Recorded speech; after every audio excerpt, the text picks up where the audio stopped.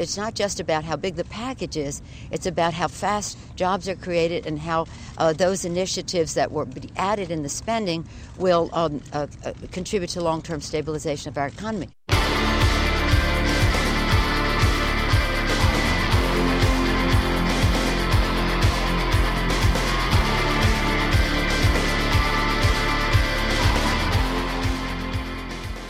Hi, and welcome to NPR's Planet Money. I'm David Kestenbaum in Washington, D.C. And in New York, I'm Laura Conaway. It's Friday, January 23rd.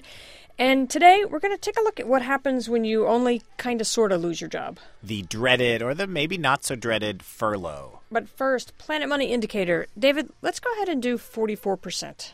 That is the percentage drop in quarterly profit at General Electric. So if you compare the fourth quarter of 2008 to the fourth quarter of 2007, it is down 44%.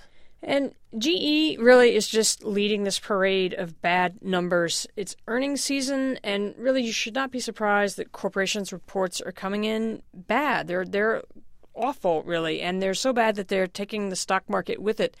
Xerox shares are down 14%. Harley-Davidson is down, their shares are down 13%, and so are the shares of the Capital One Financial Group, which is a credit card company. Profits are up some places, though. Like IBM, its quarterly profits went up 12% from 2007 to 2008. However, it is laying off people. Yeah, there's quite a little conversation about this going on the blog right now, npr.org/money. Because IBM posted this 12% bump on Tuesday, and the CEO sent out a nice letter to everybody saying that the plan for bonuses was going to go ahead and the plan for pay raises was going to go ahead. And then on Wednesday, the workers started saying, hey, we're seeing layoffs, big layoffs all over the place in the United States and a few in Canada, too. The company still won't talk about how many exactly, but the union says it seems like they're up to about 2,900, maybe 3,000 and counting. And Microsoft says it's laying off a bunch of people, or it says maybe 5,000 layoffs coming in the next year or so. Yeah, they started with something like 1,400 people on Thursday, including at least one Planet Money listener, this guy Noel Patterson, who's actually been on our show before. He talked to us about driving around the back roads of Washington State and buying things for cheap off Craigslist, and he was one of the people who got the axe. Yesterday, he talked to us this morning. His family was still sleeping, and it was day one of his new life. Last night when I told them that, Daddy got laid off, and I explained what that meant, and they kind of were taken aback, and then they started saying what I could do now, and my youngest son thought it'd be really great for me to work very close, and so he said, well, you could work like where you could walk to, like that hair salon right down the block. And I thought, okay, well, that's something that'd be very close. And yes, I could walk to that every day. It's literally maybe 500 yards from my house. And then my oldest son said, I don't care if it's close. Just you need to make a lot of money so you can buy us games. So, who knows? And then as I was going to bed, my 10-year-old said, Dad, I'm going to wake up tomorrow and write a list of jobs that I think you could have. And so I look forward to seeing that list. And who knows? He might give me some inspiration. David, of the laid-off people we talked to, Noel Patterson, I have to say, he sounds pretty upbeat. Because if you've ever been laid off, you really don't need us to tell you that it's lousy. Right, and we've been talking about a lot of the ways that companies have been trying to avoid actually firing people, cutting retirement benefits, cutting off coffee service, and this other alternative to firing people, which is that you just ask people to work fewer hours. So this is the idea of a furlough. It's basically unpaid time off. So we have our very own Caitlin Kenny here, who's been talking to people who have actually been furloughed. Hi, Caitlin. Hi, David. So what'd you find? Well, we talked to a bunch of people. Some people work for small companies, other people who work for big companies. One of the people I talked to was Elizabeth Call. She's a librarian. She works at the Brooklyn Historic Society. And she just found out this month that she's now going to be working 4 days a week instead of 5. It's supposed to be only temporary. It's supposed to last till June. And she's not really sure how it's going to affect her paycheck yet. But for the moment, she's kind of okay with it.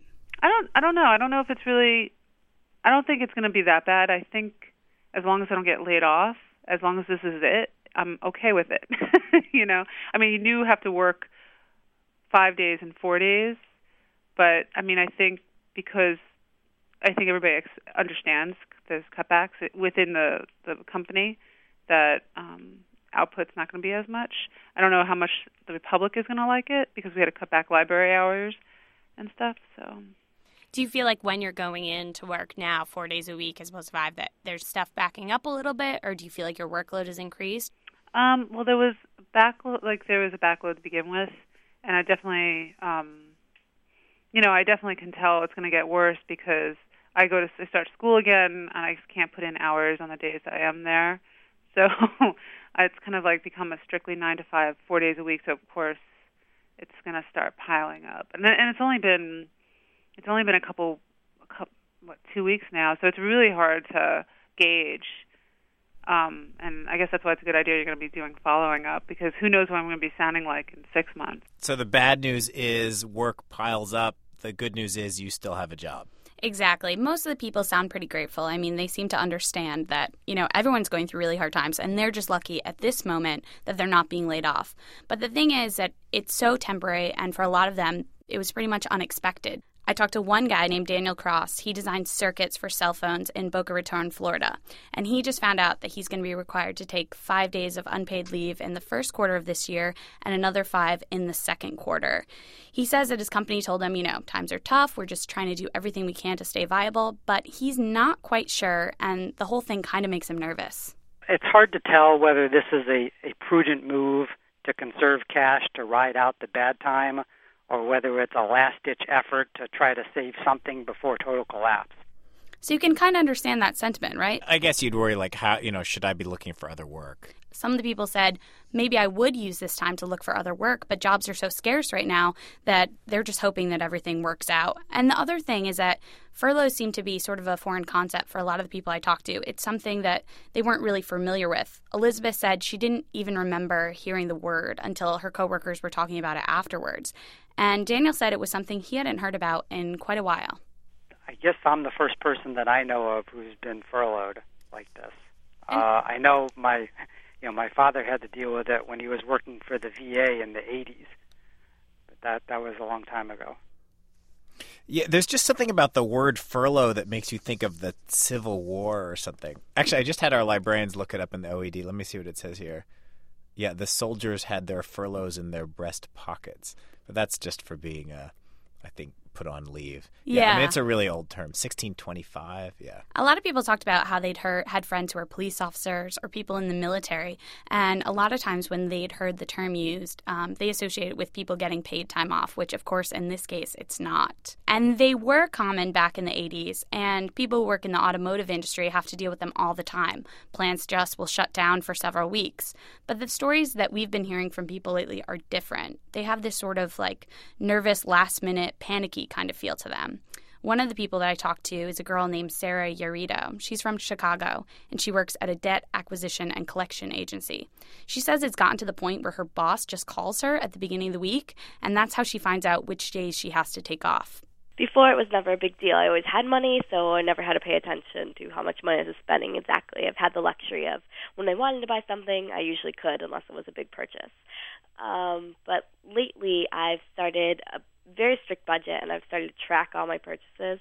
So every day I come home with my receipts, if I have any, and sort of add it all up and keep track of where exactly that money's going to hopefully eliminate any unnecessary spending. And that's definitely been a result of having this sort of job where I've been asked to take time off, not really with any warning. It's sort of just, you'll be off for the next 2 days. Is this something that happens in every recession, or is there something special about this one? Well, it's something that's definitely happened before, but we called up Howard Rosen from the Peterson Institute. We talked to him a while back about pay cuts, if you remember, and he says that the type of furloughs that are being taken in this recession are different simply because this recession itself is entirely different. Companies are not able to make their next day obligations. They're so far on the edge, and they can't even borrow money to make their payrolls up until the next week or pay their electricity bill. So a furlough is kind of the easiest thing to do because you can just walk in or on Friday and say, we're shut down next week. Turn off the lights.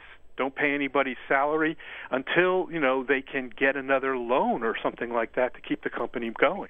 I see, right. It's different because there's a credit crisis, really. That's a big part of it. Right. It's like they're just saying, oh, my God, we can't pay our bills tomorrow. What are we going to do? And then they just say, hey, we'll shut down the office for a week. That'll save us money. Right. A furlough is different from a pay cut, though, because a pay cut literally means your salary is reduced. Your annual salary is reduced. Here it's like you still, in theory, have the same annual salary. It's just right now we're going to have to ask you to work fewer hours. Right, exactly. And that was one of the big things that when I talked to Howard Rosen, he said that a furlough is different because it's temporary. And that, in a lot of cases, makes it much better than a pay cut.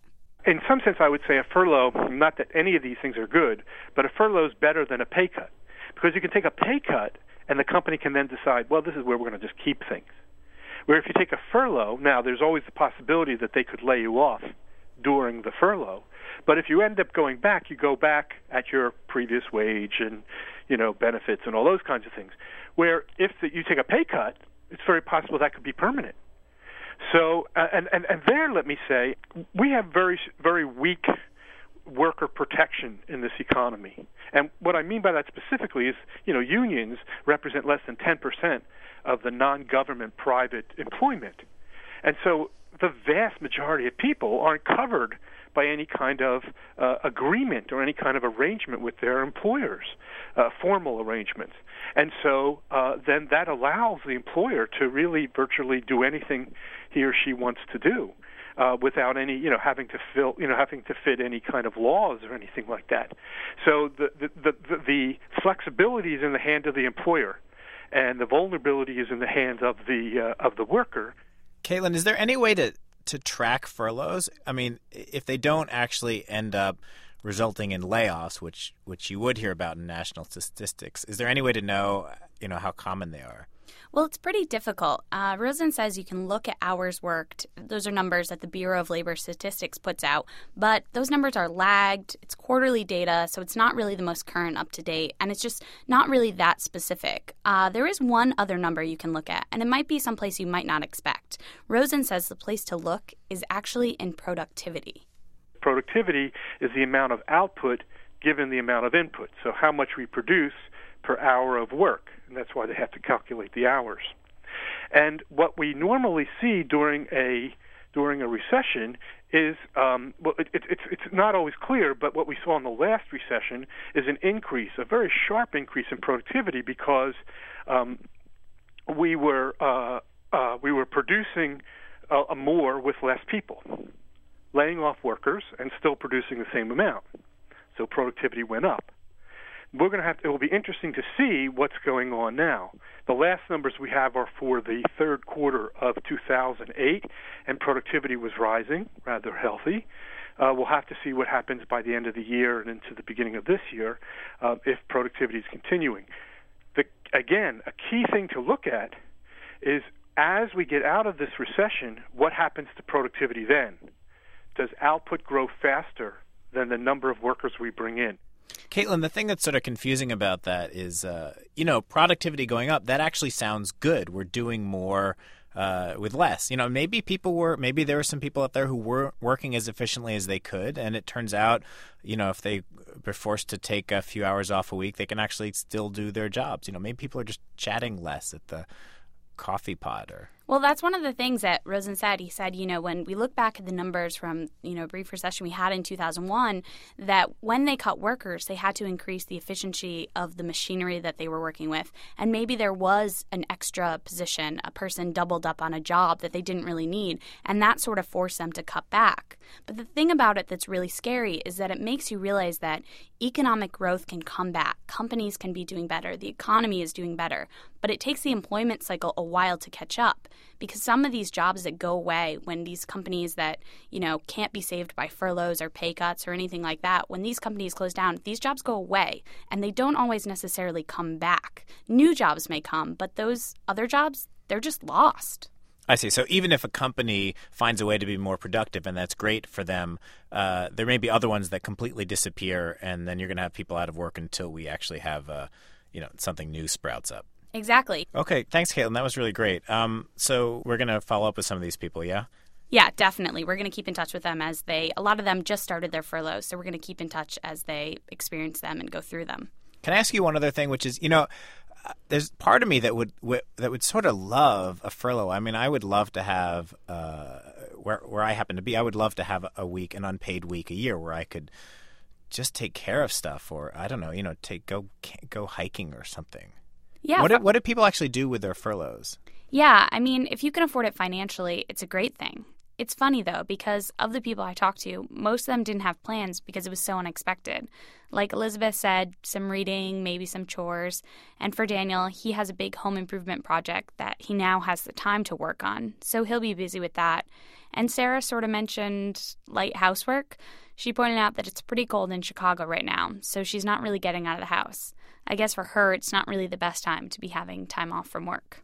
Right. I guess it's not like someone says, hey, you get 2 weeks off here. If someone's calling you in the beginning of the week and saying, you can leave work at noon on Friday, it's kind of hard to plan a vacation for 4 hours on Friday. Right. And because, some people, a lot of people actually do live paycheck to paycheck. Maybe you already have that money budgeted. So now you're thinking, okay, I'm home for a week, but I'm going to be losing out on this money. I don't want to spend any money when I'm out of work. So what do I do with my time? Could start a podcast. Exactly. All right. Thanks, Caitlin. Thank you, David. And if anyone else is out there wants to send us a picture or tell us about their furlough, drop us a line at planetmoney@npr.org. And thank you, Caitlin Kinney, for producing yet another Planet Money podcast. Stick with us, folks out there on the blog. We need pictures especially, and also your real-world indicators of the economy. You're living it. Send them.